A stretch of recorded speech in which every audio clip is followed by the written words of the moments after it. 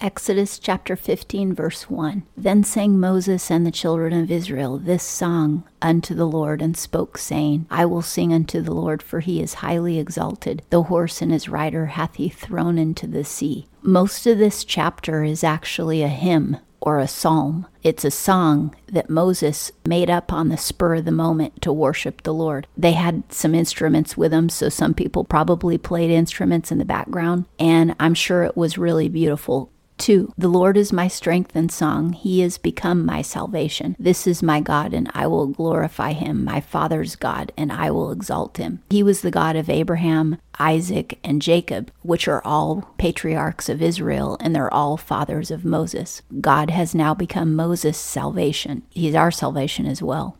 And he is my song. It means without him, I wouldn't even be singing this song. 3. The Lord is a man of war. The Lord is his name. We can remember that about God. He fights our battles. He's not just sitting around expecting us to do things on our own to take care of ourselves. He will always fight our battles for us. 4. Pharaoh's chariots and his host hath he cast into the sea, and his chosen captains are sunk in the Red Sea. God is the one who fought the battle. The Hebrews were just walking across the dry land to the shore. They didn't lift any bow or arrow or sword. They didn't do anything to fight for themselves. God sent his own host of angels, probably, who took the chariot wheels off of Pharaoh's chariots. He himself made them drowned in the water. 5. The deeps cover them. They went into the depths like a stone.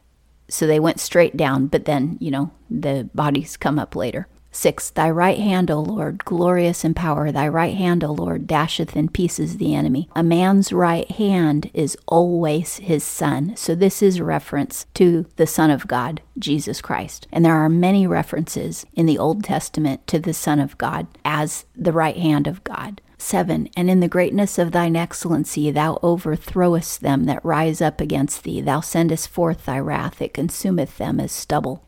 God will overthrow all of his enemies at some point. He's very kind and gracious, and he lets people live a long time in their sin. But at some point, if they never repent, they do get overthrown. And it says that he consumes them like stubble, which means he consumes them in his fire. At nighttime, God appears as a pillar of fire. And fire represents the Holy Spirit. It represents the power of God as well. His Spirit is all-consuming. In the Bible, it says that God says, I am a consuming fire. 8. And with the blast of thy nostrils the waters were filled up. The flood stood up high as a heap. The deeps were congealed in the heart of the sea. This is saying that with a quick breath coming out of the nostrils of God, that's what parted the waters, the breath coming out of God's nostrils. It took God no power, because when you breathe with your mouth closed, not much air comes out, and it doesn't come out very fast. 9. The enemy said, I will pursue, I will overtake, I will divide the spoil. My lust shall be satisfied upon them. I will draw my sword, my hand shall destroy them. Pharaoh thought he was going to get all the jewels back, and he thought he was going to kill a bunch of the Hebrews, and he thought he was going to overtake them and maybe bring a bunch of them back as slaves, but he was wrong. And that's what Satan and his demons think about you and I. They think that they're going to spoil us, that they're going to rob us of the prosperity that God has for us, spiritual prosperity, wisdom and the knowledge of God, and justice in our lives, truth and salvation itself. They come against us like an army and onslaught our lives with diseases and problems at work, problems at home, problems in the neighborhood, problems at school. It's a spiritual battle to get us to lose our faith and turn our backs on God. But verse 10, thou didst blow with thy wind, the sea covered them, they sank as lead in the mighty waters. First it said that Pharaoh's army sank like a stone. Now it says they sank like lead, which is even heavier than a stone, straight down. God will do that with the demons that are trying to infiltrate your life and trying to bring you down. Just believe, call on the name of Jesus, and God will bring them down like a stone into the sea. 11. Who is like unto thee, O Lord, among the mighty? Who is like unto thee, glorious in holiness, fearful in praises, doing wonders? I can just imagine how exciting it must have been and how thrilling it must have been to hear Moses sing this song. Do you know when a crowd is excited and they start singing and chanting, they just get more excited? When Moses was singing this song, I'm sure that the people were getting pretty rowdy and pretty happy to hear it. And they had just seen their enemies drown in the sea, and now they're celebrating it with this song. 12. Thou stretchest out thy right hand, the earth swallowed them. Now there are some other places in the Bible that are kind of notable where God swallows the enemies of his people. One of them is later on in the book of Numbers. Korah will come against Moses and challenge Moses' authority over the Hebrews. And Korah will say, "You're a terrible leader. I should take your place." Korah will try to depose Moses, basically. And God will literally swallow up Korah and his family into the earth. The earth will open like in an earthquake, and then Korah's family will fall in, and the whole family will get swallowed up. That's the only time in the Bible where people go to hell without dying. That must have been really scary. So you don't want to come against God and be his enemy.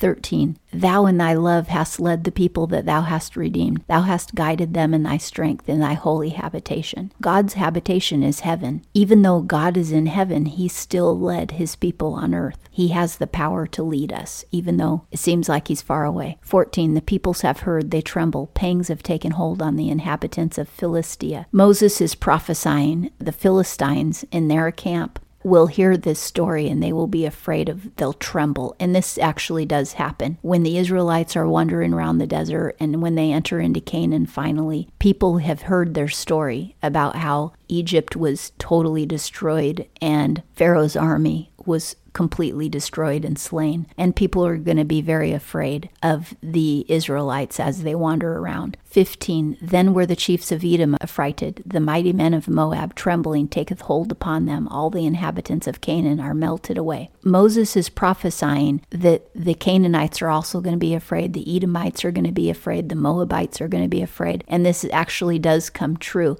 16. Terror and dread falleth upon them. By the greatness of thine arm, they are as still as a stone, till thy people pass over, O Lord, till the people pass over that thou hast gotten. God, he has ownership of his own people. He's gotten us. He's redeemed us and saved us. He owns us. Until we get to our promised land, which is heaven, our enemies will be destroyed, and that's namely the demons. 17. Thou bringest them in and plantest them in the mountain of thine inheritance, the place, O Lord, which thou hast made for thee to dwell in the sanctuary, O Lord, which thy hands have established. They're going to go to Mount Horeb to worship God, and God is going to dwell there for a while, and they're also going to stay there at the bottom of the mountain. But this can also be a reference to Canaan itself, where eventually they're going to go. And it's also a reference to heaven, where Mount Zion and the new heaven will be established. In the book of Revelation, the new heaven is mentioned as a mountain.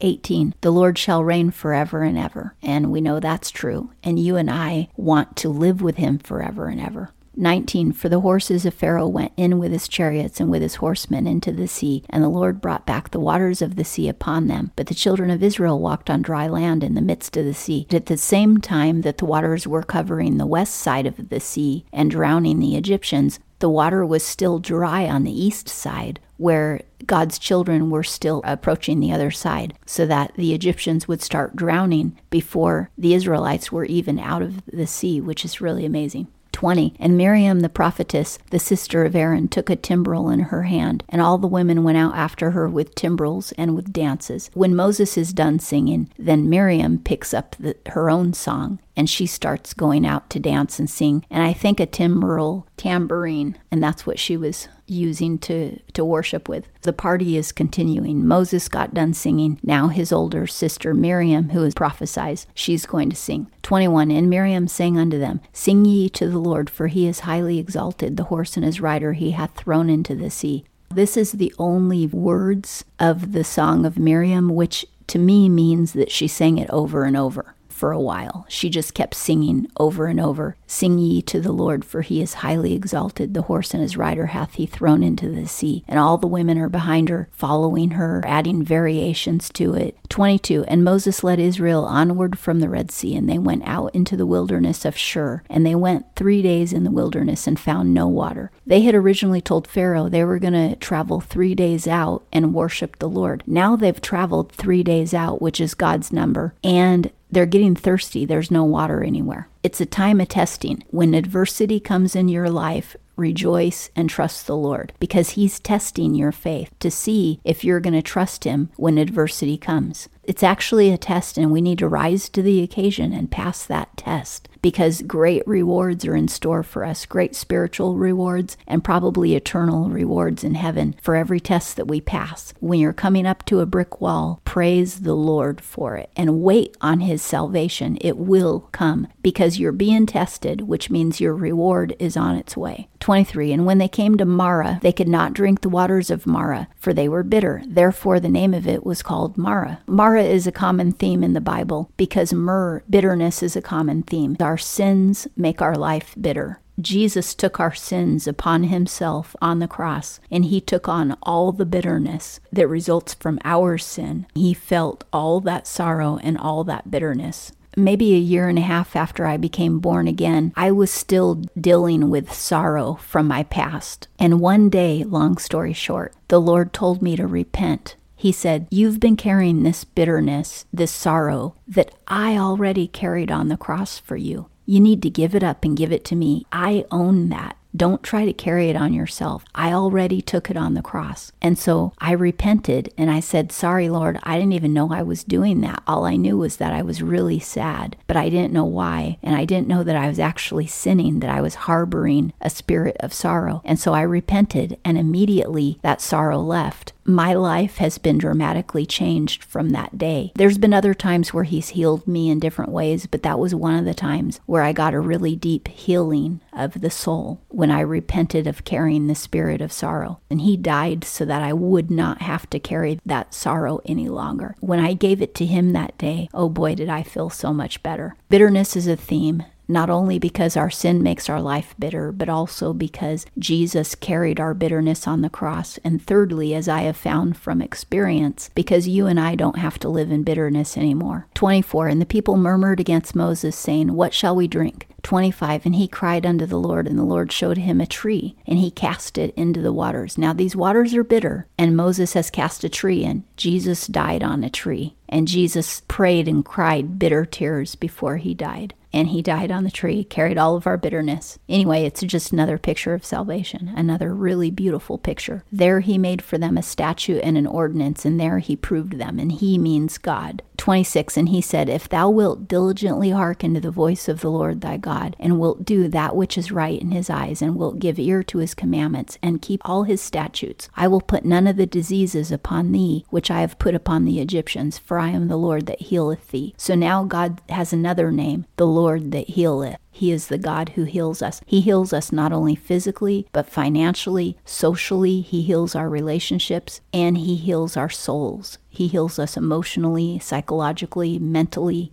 Even if you have a learning disability, God will heal that if you just put your faith in him and trust him. Now, this doesn't mean our lives are always going to be peaches and cream. We're still going to have adversity because Satan will attack us, but we can always expect and anticipate healing in our lives in every single area that we need it. He is the God that heals us. He's basically making a promise to the people. He says, if you guys don't sin like the Egyptians sinned, you won't have any of the diseases that the Egyptians had. And this promise is for you and I today as well. Now, if we've led a life of sin in the past and diseases have come our way, there's a lot of people today who have sexual diseases and maybe liver damage and other kind of damage to their organs because of drugs or alcohol. It came because of sin. But God is the God who heals. When you repent, he can heal your body. 27, and they came to Elim, where were 12 springs of water, and 70 palm trees. Now score is 20, so 70 is 70. And they encamped there by the waters. So they came to a camp that had 12 springs and 70 palm trees. This camp still exists today. You can Google it. There is a place out there in the desert today that's near this area, past the Red Sea, and it has a lot of palm trees. I'm sure there's 70, but it's hard to count the palm trees on Google. And it has 12 wells. The 12 wells represent the 12 tribes of Israel. The 70 palm trees represent the original 70 people who came to Egypt when Joseph was regent of Egypt. And that's God again reminding them of all of his promises and all of his goodness. And that concludes Exodus chapter 15.